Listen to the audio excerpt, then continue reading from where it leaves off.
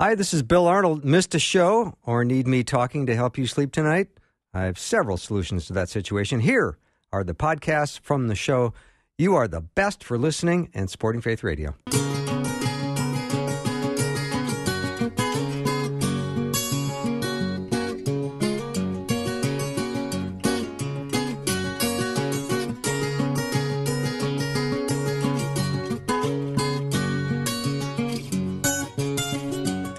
Welcome to the afternoon show. It's going to be a great hour. Dr. Mark Muska is my guest, and you know what that means. Get your questions over to me. I will ask them on your behalf. It is Ask the Professor. Mark's been a professor here at the University of Northwestern for 35 years, so let me know, 877-933-2484, 877-933-2484. Mark, do you ever wish you were less smart? Because you were like the smartest guy I know. No, I don't know. You're like the smartest guy I know. But you know what? Intelligence is overrated, Bill. Nah, but you've got such a kind, gentle spirit to you, and you. I learned so much from you. I learned about study, commitment to the Word, and tone. Your tone is beautiful. I could have you on every day. Can you say that again? Let me call my wife and make sure she's listening. Let's get her on. Would that be good? Absolutely. Because it's so true. She's more fun than I am. Yeah, so. I mean, because it's nice to have biblical knowledge, but you also need to be able to apply it in real-life situations where there is gentleness and there is the willingness to listen. I just had a proverb up. Now I can't find it. Wouldn't you know it? Yeah. This is me not being ready. Well, if you want to find it, it's one of my favorite quotes of the last 10 years, Bill. Pastor and president of Phoenix Seminary, Darrell DeHuze. He said, the whole purpose of theology is to love people with it. Oh, I love that. That's good? Fantastic. It's Proverbs 18:13. To answer before listening, that is folly and shame. So I'm going to listen then. Well, but really, I mean, do we as believers, are we putting ourselves in a position to be most effective because we want to listen, or we're most interested in talking? Well, I do. I am a teacher, so I get paid to talk. I know you do. And I host a radio show. So, but I think you're right. I've had to learn lessons through my life. I am not by nature somebody who listens. I like to be ready to counter and object and contrast and everything like that. Had to learn it, in fact, with my youngest daughter. I realized I wasn't really listening to her, and I was ready to, I had a little imagery that I adopted that has helped a little bit, and Rosie can tell you if it's true, but I try to talk to her now and not have my hand on my sword, where I'm just ready to joust and, attack or challenge what she's saying. Just listen to her for a while. I mean, we can always have give and take and back and forth. It's not like there's none of that, but it's good to be able to hear somebody first. So then what would you think of this proverb, Proverb 27:5? Better is open rebuke than hidden love. Put that into the equation. What does that mean? Well, I think it gets to the idea of what love is. We have this mushy Hollywood idea that, the person who loves is just ooey gooey, and you got this sick-looking smile on your face all the time toward the person in that. And I think some of the greatest tests of love is when you're willing to say something to somebody that might hurt them, but they really need to hear it. I thank God I've got people like that in my life that are willing to risk the friendship even to say what I need to hear.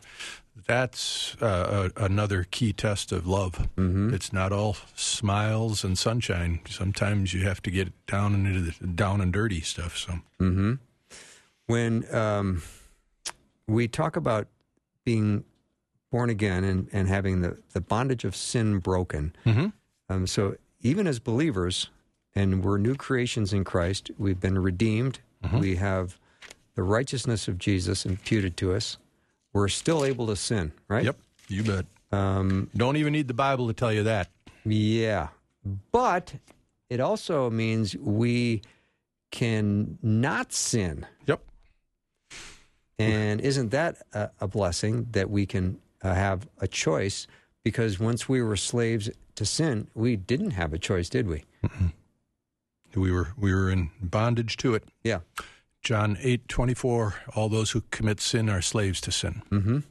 So when we have this freedom in Christ, why do you think that people will continue to identify themselves as this poor, broken sinner?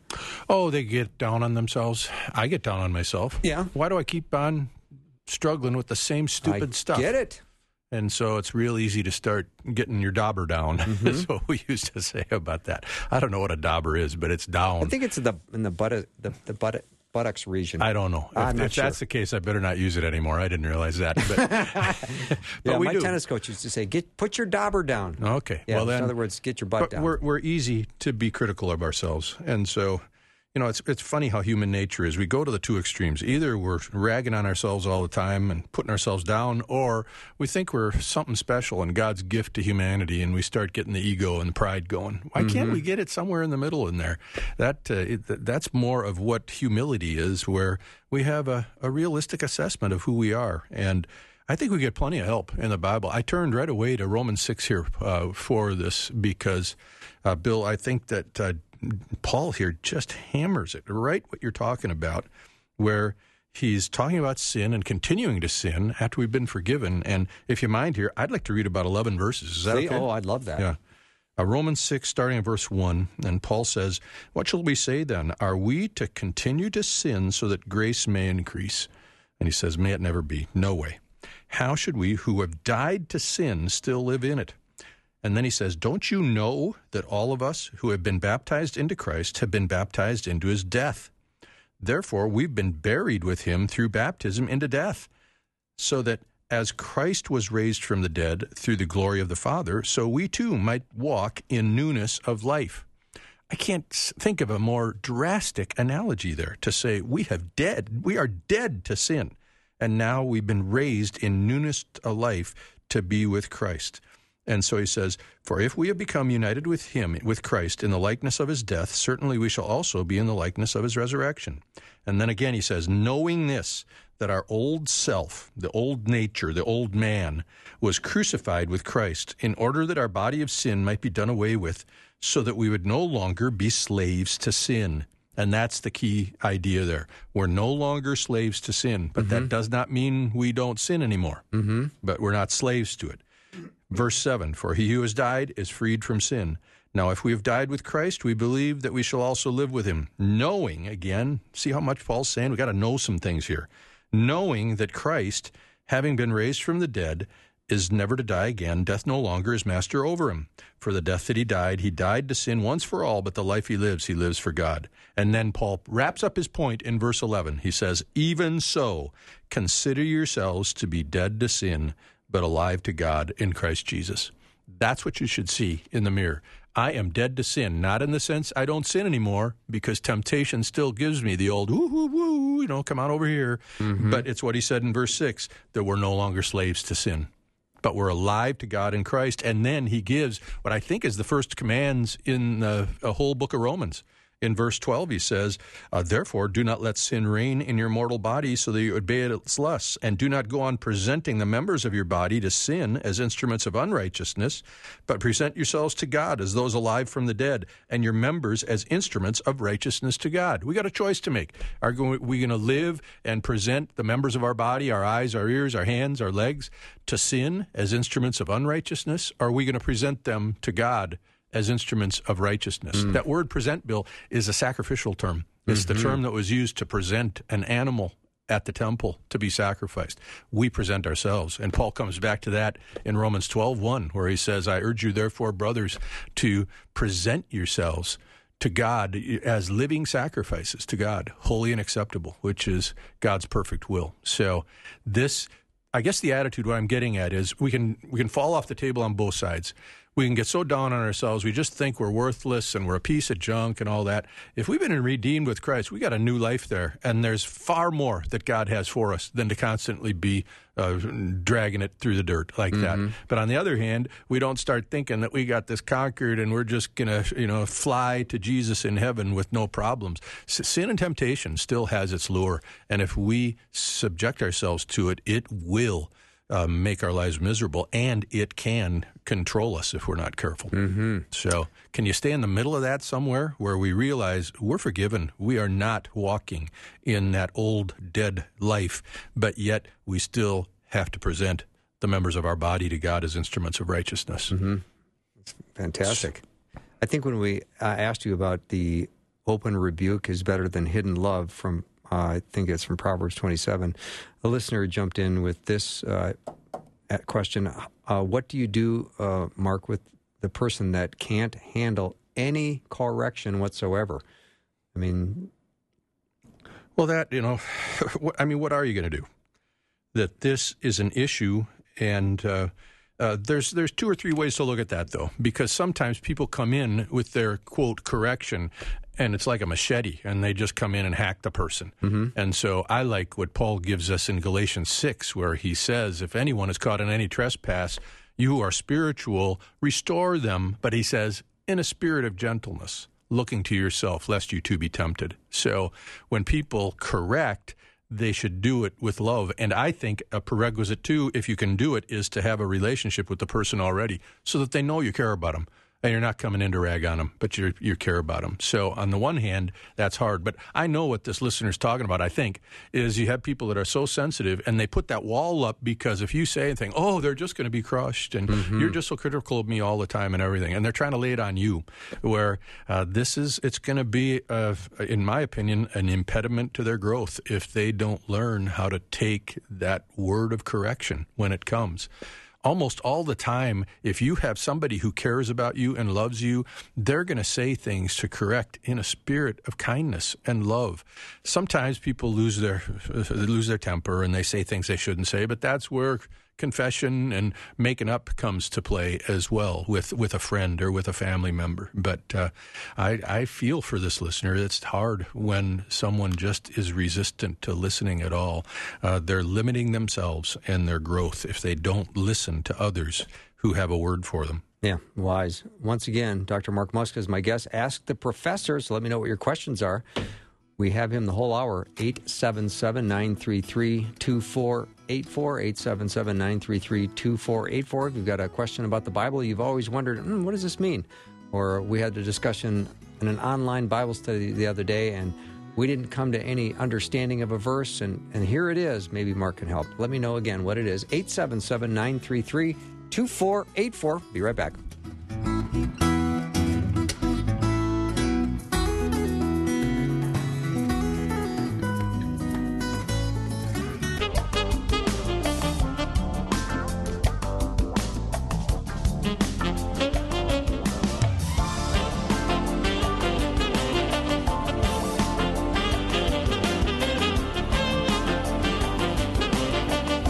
Welcome back to the show. Dr. Mark Muska is my guest right here in studio with me. I love seeing him, and he's so wise. So let me know what your questions are for him, 877-933-2484. Mark, last hour we talked a little bit about bitterness, and it seems that in James chapter 3, it says, starting in verse 14, but if you harbor bitter envy and selfish ambition in your hearts, do not boast about it or deny the truth. Such wisdom does not come down from heaven, but it is earthly, unspiritual, demonic. Yep. For where you have envy and selfish ambition, there you will find disorder and every evil practice. Because I think most of us at some point have had some envy and selfishness. Mm-hmm. Yeah, keep reading, though. Do verses 17 and 18, because then he contrasts it with the wisdom from above. Okay. But the wisdom that comes from heaven is first of all pure, then peace-loving, considerate, submissive, full of mercy, and good fruit, impartial and sincere.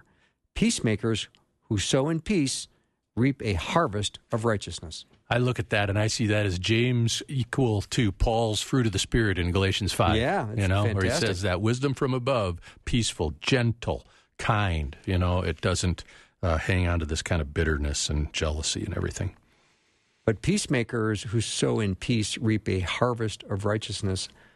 We are certainly at a place in where being a peacemaker is an important part of our everyday life. Yeah, we seem to be really challenged in the days we live in right now, especially in this country, with a lot of conflict and polarization. In the church, it seems to be rampant as well, and so these might not be the worst memory verses you could put to memory and let God's Word get down deep into our hearts here. Mm-hmm.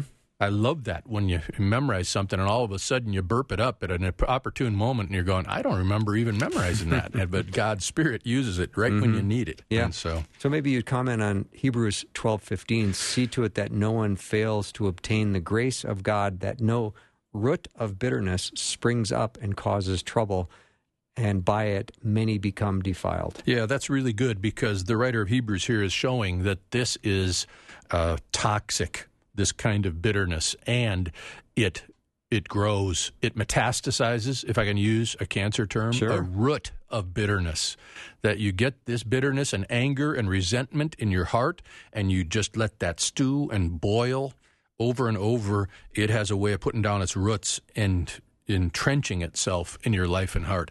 Bill, I mean, I think I don't want to be judgmental of other people, but I think I've seen this in people I've known in my life where even the disposition on their faces, it indicates someone who is just angry. I know. I've seen and it too. bitter and resentment. They get these lines in their faces and it looks awful. Now, I might be wrong. It's God's job to discern that. Right. But just by looking, you wonder, wow, has this person let something absolutely take root in their heart to be resentful and bitter and angry about everything? Your face almost etches the scorn. It is. And the bitterness. The lines of your mouth go downward, you know, and everything. So it's a very toxic, powerful thing that we need to trust the Lord to uproot out of our lives. Mm-hmm.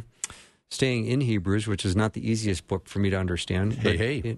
In 13:5, it says, keep your lives free from the love of money and be content with what you have, because God has said, never will I leave you, never will I forsake you. I think that last part of that verse is so powerful and easy to understand. Mm-hmm. Never will I leave you, never will I forsake you. Okay, I get that part. How about the earlier part of the verse? Be content with what you have. What if you don't have enough to get the bills paid, or maybe keep a roof over your house, or put the food on the table tonight? Yep. Far be it from me to sit and try to say things about that.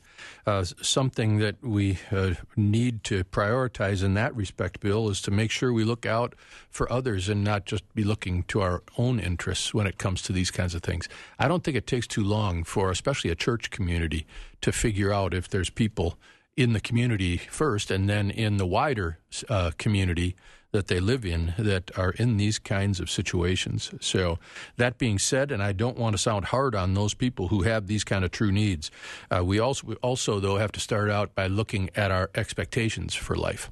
And sometimes we set expectations that we are going to be discontent and unhappy because we're not able to have that lake home up north in Minnesota. And, maybe it's time to take a second look at that and say, what am I discerning need from want here? And honestly, Bill, I think with this pandemic, it has awakened a lot of Christians to this. It's awakened me to it, that we just think we're suffering so much with all this going on, with the lockdowns and the masks and all this kind of stuff. And, man, it doesn't take long if you look at some of our brothers and sisters in different parts of the world to say, we have got it so good even yet with what we say we're just suffering under here now. Right. Now, hear me clearly. I don't want to belittle or pass judgment on someone who truly is suffering in the situations we have today in our world. But for me, I'm just, let's step back from this a little bit and look at just what do I really expect from life and how much of that is tied to this, what the writer talks about, the love of money and being discontent if I don't have a certain amount. I'm getting to the point now where I'm thinking about retirement, and that's something that can be an anxiety for me. Not Say, am I going to have enough? Not without my permission. Yeah, we just, am I going to have enough to be able to support myself? I don't. I sure don't want my kids to have to bear the burden for me, and so you can get anxious in a hurry. Well, have you been trusting God so far in your life? Well, let's keep that ball rolling then when it comes to these last chapters of your life. Yeah, well said. So we study the Bible all the time. You've spent your whole life teaching it. then we get to Isaiah 55:8, and God says kind of flatly, my thoughts are not your thoughts, and my ways are not your ways. Mm-hmm. So how do we measure that into the equation? Oh, I think it's encouraging, Bill. I mean, anyone who studied the Bible, you have to live with a paradox to say you're never going to get it all, that there's going to be things that still will teach you and enlighten you as you study. I love that. As I get into a passage, theologians call this the illumination of Scripture, when the Holy Spirit turns on the light in your head and you go, whoa, look at that.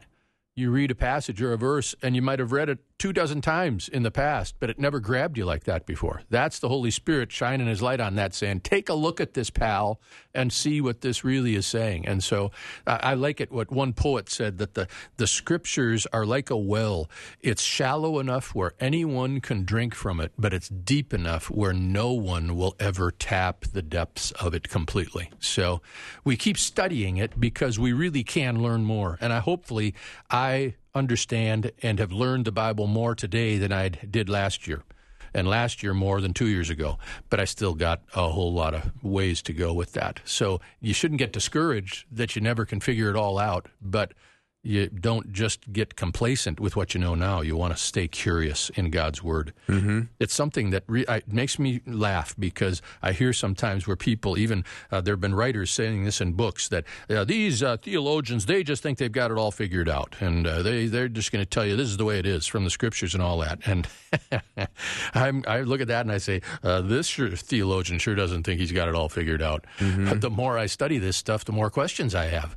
And every theologian I talk to has the same disposition. You're just never going to tap the depth of it completely. So keep on learning, keep on putting down deeper roots into God's Word. It will never stop bearing fruit in your life. Mm-hmm.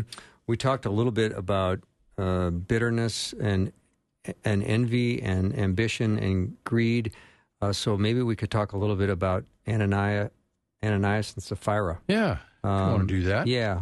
Were they maybe the reasons for God bringing about their deaths, and were they saved? And that's a good one. As far as never good. Whether we're going to see them in heaven or not, oh boy, I'm going to let God figure that one out. Absolutely, yeah.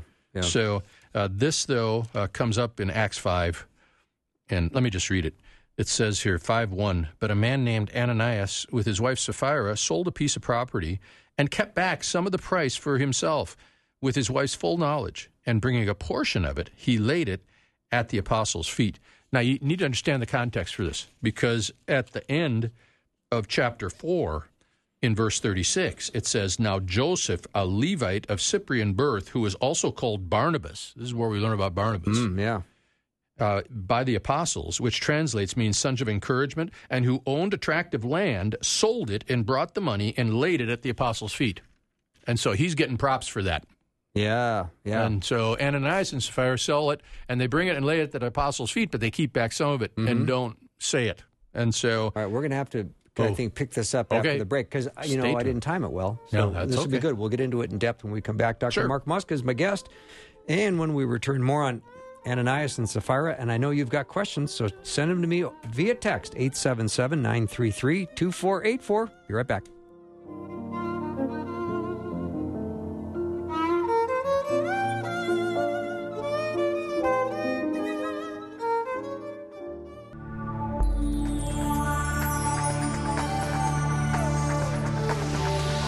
It's the afternoon show with Bill Arnold.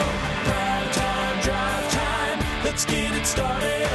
Jump in your car. Yeah. What's for dinner? Hey. It's the afternoon show with Bill Arnold. Dr. Mark Muska is my guest. Ask the Professor. So let me know what questions you have. 877-933-2484. We're talking about Ananias and Sapphira.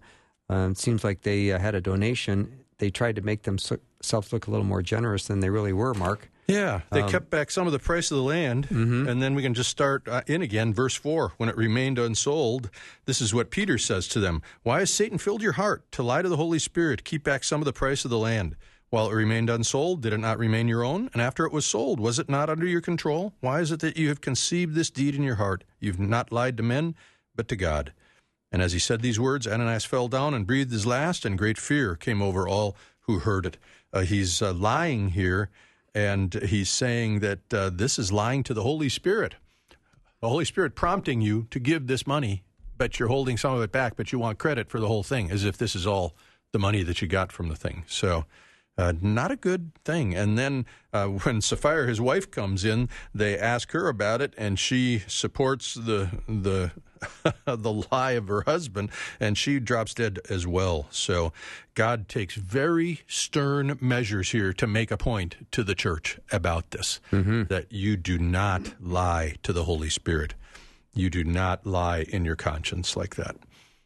And they both had pretty rapid deaths, didn't they? Really rapid, it sounds like. So, but let's talk a little bit more about just this comment that Peter makes.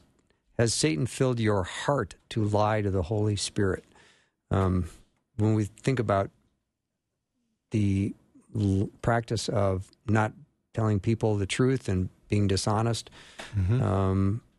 ultimately you're responsible to God for that. Oh, you bet. Yeah. And we live in a day and an age where the stock on lying has plummeted, where we don't value the truthfulness the way we should in the church and as a society. And it's contagious. I have to admit it, Bill, I struggle at times to be truthful in all ways myself, because we live in an atmosphere where it's all around us, to shade things, to leave out certain details to things that would shed a whole different light on what I'm talking about. I like to use the definition for truth-telling that you are straightforward with the truth. You're not massaging the truth for your own benefit. You're not even leaving out certain things or emphasizing certain things that aren't that important. You're straight with people, with the truth. And I'll be honest with you right now. I'll be straightforward. I fall short of that, and many more times than I really should, because it's so easy to exaggerate something or to just leave something out. That's maybe the most pernicious one, where we'll tell the truth. I mean, any parent can tell you this is the case with two kids that are fighting with one another. You talk to kid one and they say, well, he hit me. And pity the parent that goes and disciplines kid two after hearing that. You got to listen to kid two. Well, I hit him because he bit me. Oh, kid number one left that out of there, He told the truth, kind of, but he really didn't tell the truth. He wasn't straightforward with it. And so that one gets me a lot of the time. When I need to say more and fess up to things especially, it's easy to just kind of leave that out. And oops, did I fail to mention that? Oh, isn't that too bad? And I start justifying myself and everything. So I would say I would love to see the stock on Truth Incorporated, that people would buy into that and the stock value would rise in the church and in our society. It would be good for everybody. Isn't it Psalm 116 that says, all men are liars? Oh, I don't know about that. I'd have to look at the context for that one. Yeah. Let me jump to it right now. Sure. I was just thinking about that verse. I said in my alarm, all mankind are liars. So I'd have to put that in context. It sounds like, that's verse 11 there. I believed, even when I spoke, I am greatly afflicted. I said in my alarm, all mankind are liars. What shall I render to the Lord for all his benefits to me? I will lift up the cup of salvation and call on the name of the Lord. I will pay my vows to the Lord in the presence of his people. Yep. Good stuff. That is really good stuff. Yep. Let me know what your questions are. 877-933-2484. Again, 877-933-2484.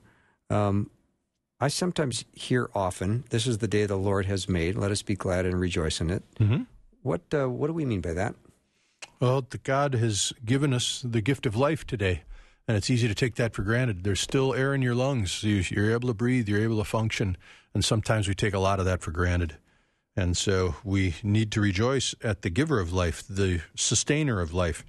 God pulled back on us, and we'd drop over, and that would be it. So we like to think so independently at times about our own existence, and we depend on him for every breath. It's so true.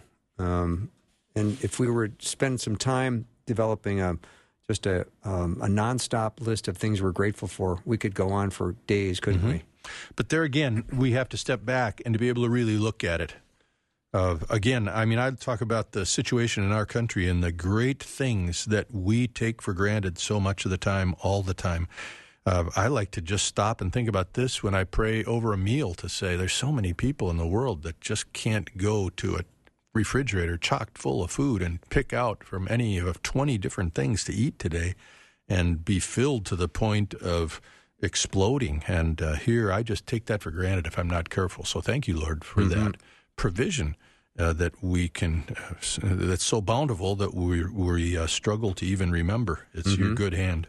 Proverbs 10:19, Mark says, "You will say the wrong thing if you talk too much, so be sensible and watch what you say."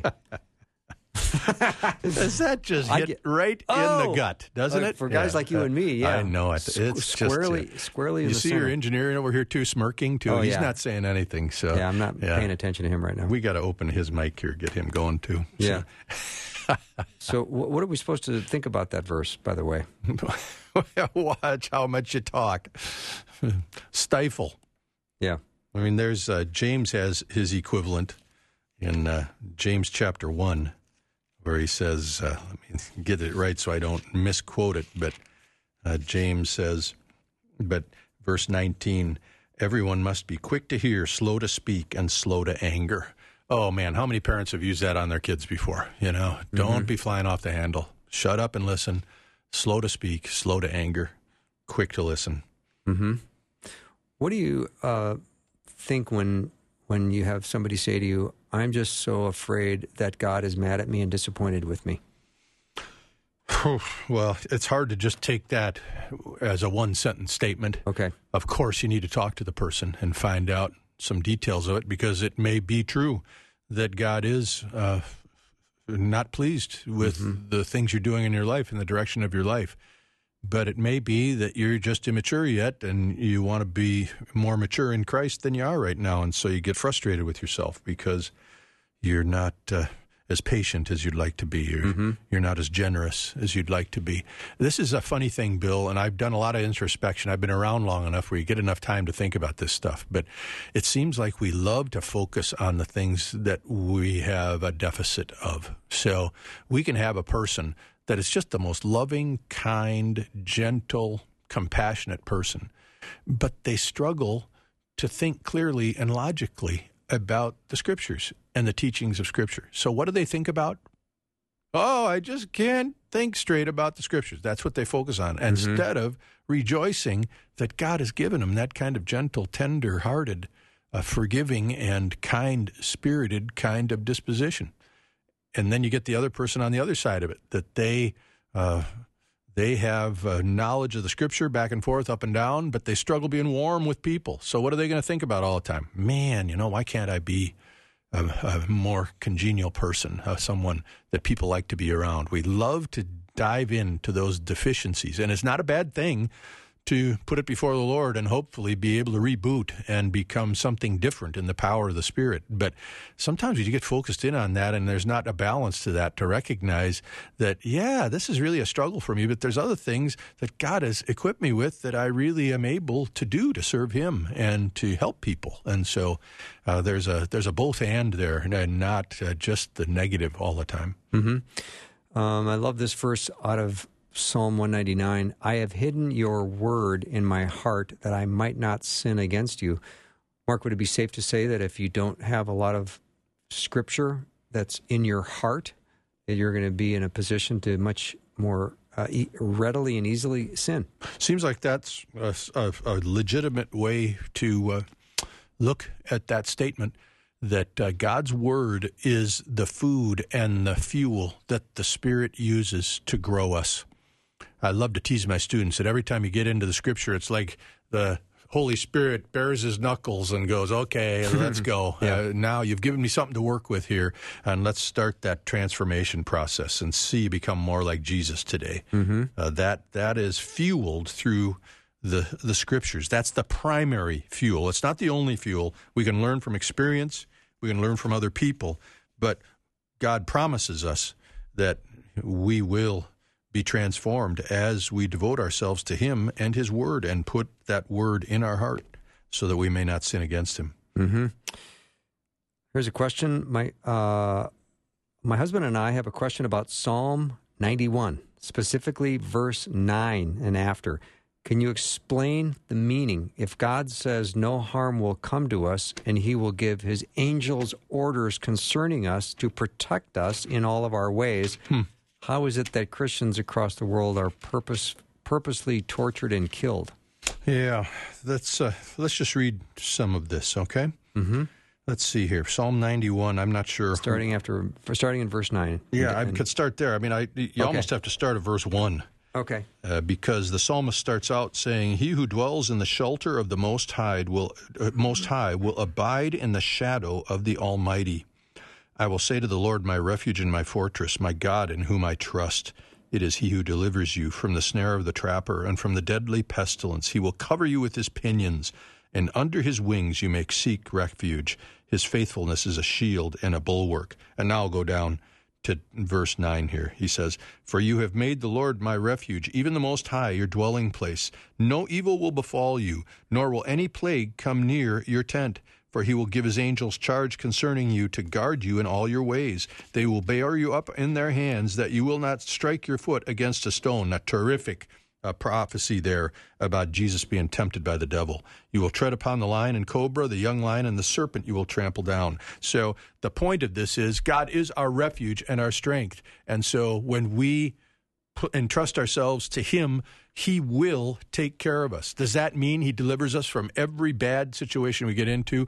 That seems to be taking this way too far. The thing I like to say about this is that people who are attacked, and there are those who plagues and evil befalls us, if it costs us our life, then God takes us home to be with him. There is no bad ending to that story.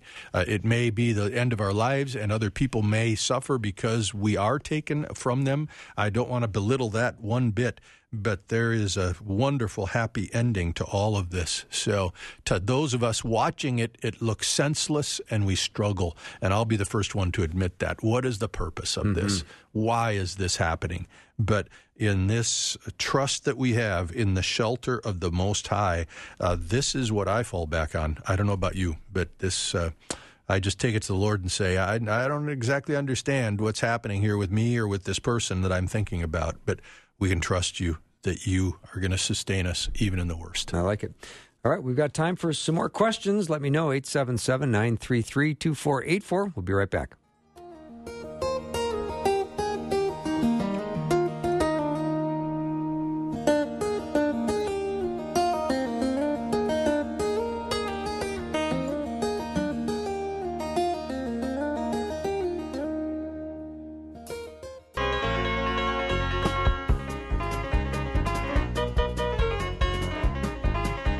Dr. Mark Muska is my guest, my friend. Man, sounds like we're having a hoedown here. Kind of does, doesn't it? I like that. Yeah. All right, Mark, talk about the kingdom of heaven. People hear about the kingdom of heaven. What is that? Yeah, the kingdom of heaven, that's an interesting term because it's the term used predominantly by Jesus in the gospel writer Matthew. The other gospel writers will use an equivalent idea of the kingdom of God that they talk about. And so there's a lot of speculation about that. I think there's some merit in the theory that says that Matthew is writing primarily to a Jewish audience, and rather than using the name of God in this designation, he would keep himself from offending them by using God's name by calling it the kingdom of heaven. But it's really essentially the same term, the kingdom of God and the kingdom of heaven. This kingdom, I think it's very simple to define it. This is where God rules. And so, obviously, this is the spirit domain where God rules. There is rebellion yet in that spirit domain with the demonic powers, but he's going to take care of that. But then there are those who are saved, and there is the angelic host as well. The kingdom of heaven is also on earth. When Jesus came as the king, he brought the kingdom with him. And so, in one sense, now the kingdom is present here on the earth, and it's asserting itself in the form of the church in the age that we live in, where there's a whole lot of really good things that come from the church and its influence on the society. So we see this kingdom of heaven in our midst, but it also has its future connotation to it as well. I like to go to Matthew's parables to understand so much about what this kingdom of heaven is like. Just in Matthew 13 alone, he tells a whole series of parables where he prefaces it by saying the kingdom of heaven is like this or that. He talks about the parable of the sower, or he says the parable of the tares and the wheat in Matthew 13:24. He says the kingdom of heaven may be compared to a man who sowed good seed. Verse 31, the kingdom of heaven is like a mustard seed, which is man took and sowed in his field. It's smaller than all others. Verse 33, the kingdom of heaven is like leaven, which a woman takes and hides in 3 pecks of flour until it's all leavened. So this is a way that he is describing both the here and now of what God's kingdom is like, where he rules in the midst of the earth and then in the future heavens and earth that we will live in, but then also the future ramifications of that as well. There's not really a cutoff for that kingdom of God or kingdom of heaven. Mm-hmm. Some church people now and pastors, they prefer using this term, the kingdom, over the church, because it seems to be broader. It spans into the Old Testament with Israel being God being the king over Israel, the kingdom of God there in the Old Testament. So I think both of them are perfectly legitimate. The church is a perfectly good word to talk about God's domain in the world today. But the kingdom of God, kingdom of heaven, it's a very broad application of a term to where God rules over his creation. Mm-hmm.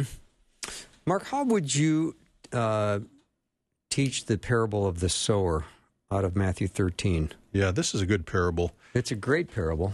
Remember, the parables are intended to teach us something by comparing something we don't know about to something we do know about. Mm-hmm. And so this is an agrarian society. They know about the way things are sown and what happens to seed.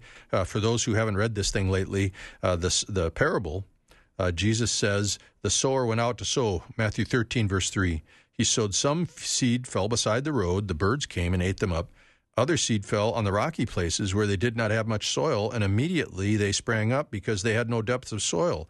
But when the sun had risen, they were scorched, and because they had no root, they withered. Others fell among the thorns, and the thorns came up and choked them out. And others fell on a good soil and yielded a crop, some 100-fold, some 60, and some 30. And Jesus ends it by saying, he who has ears, let him hear. And so that we can go a lot of different directions with that. Thank goodness the disciples asked him about it. Yeah. Because we could go all over the place with what is he talking about here? And they ask him, first of all, why do you teach in parables? And he explains that starting in Matthew 13:10. But then he goes down verse 18 and he explains the parable. And so he says, hear then the parable of the sower. When anyone hears the word of the kingdom and does not understand it, the evil one comes and snatches away what has been sown on his heart. This is the one on whom seed was sown beside the road. Okay, let's stop there. All right, that person didn't have saving faith in Christ. No, they heard something. They heard something. It meant nothing to them. And before they could really think about it, and it could take root, right. It's gone. All right. Okay. So that person is clearly not a member of the family of God. The one on whom seed was sown on the rocky places, this is the man who hears the word and immediately receives it with joy. Yet he has no firm root in himself, but is only temporary, and when affliction or persecution arises because of the word, immediately he falls away. And so now that person is someone that is, you might call it a flash in the pan type of person and a Christian. They declare their faith in the gospel and in Jesus. They're very excited. They seem to grow a lot. But then when things get tough, they fall away. There's no root to it. Mm-hmm. There's got to be depth that builds into that relationship with Christ. Was that person ever saved in the first place? Well, we're going to run that around the flag and not be able to really be able to determine that. We can go back and forth on that till the cows come home. All right. Okay. But then the next one, he says, the one on whom the seed was sown among the thorns. This is the man who hears the word, and the worry of the world and the deceitfulness of wealth choke the word and becomes unfruitful. So is that person saved? Again, I'm going to leave that to God and not think of getting that out. But the point is, this person's completely unfruitful because they've been distracted by all these other things. And so any kind of good they've been for Jesus, to serve him, to spread his word, to help people in need, it's been choked out by all these other desires and the things of the world that have taken priority over them. And then verse 23, the one on whom seed was sown on the good soil, this is the man who hears the word and understands it, who indeed bears fruit and brings forth some 100-fold, some 60, and some 30. This is the person who is rooted, you can say, in God's word. Remember, this is all people who are hearing the word. And so you could say, Jesus is telling us that when the word is proclaimed to an audience, you're going to get a variety of responses to it. Some people, they'll hear it, and it's gone before they leave.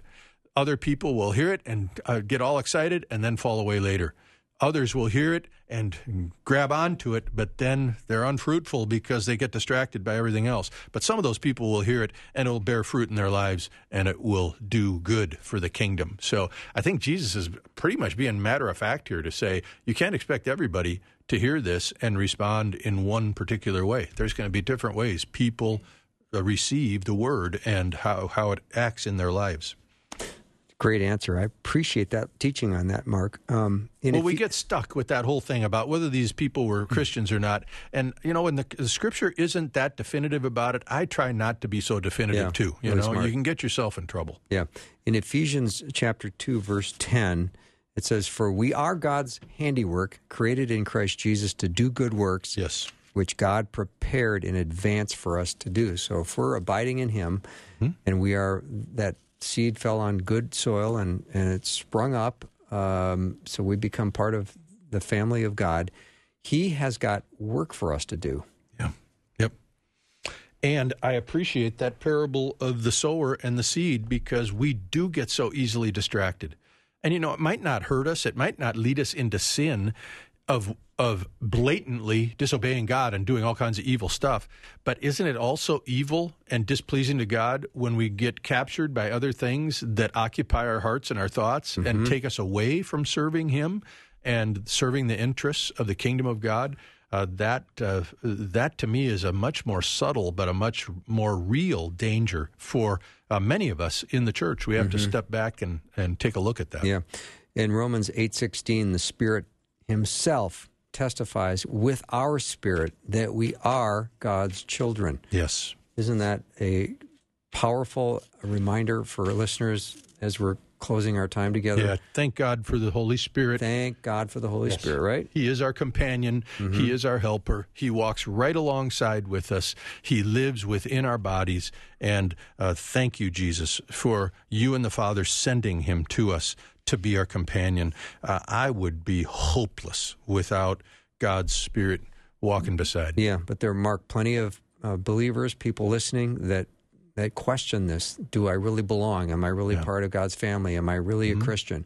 Yeah. And I get that all the time here. Yep. And I just want to comfort them with these powerful words that if you have believed and put your faith and trust in Christ, you should be, right, hearing the testifying of the Holy Spirit in your life. Yeah. Yeah, there's all kinds of opposition that wants to have you cast doubt in that. But I like to just say to people, Bill, what are you trusting in right now to be right with God? Are you trusting your works? Are you trusting that you're a good person? Well, then we may have a problem. Yeah. But if you're trusting Jesus to forgive your sin through his death in your place, then you can be reassured. Yeah. But otherwise, maybe you do need to think about it. Thanks for the time together, Mark. Hey, it's great. I love hanging out with you. Yep, it's more fun than eating. I know. And to think that we did this together on air today, this has been good. I like Fun. it. Yeah. Yep. Dr. Mark Muska has been my guest. Thank you so much for listening. Thank you for caring about Faith Radio. Thank you for supporting us. That means the world to us. We just love you. We pray for you. And we're hoping that you get a good night's sleep. And I'll see you tomorrow. Good night.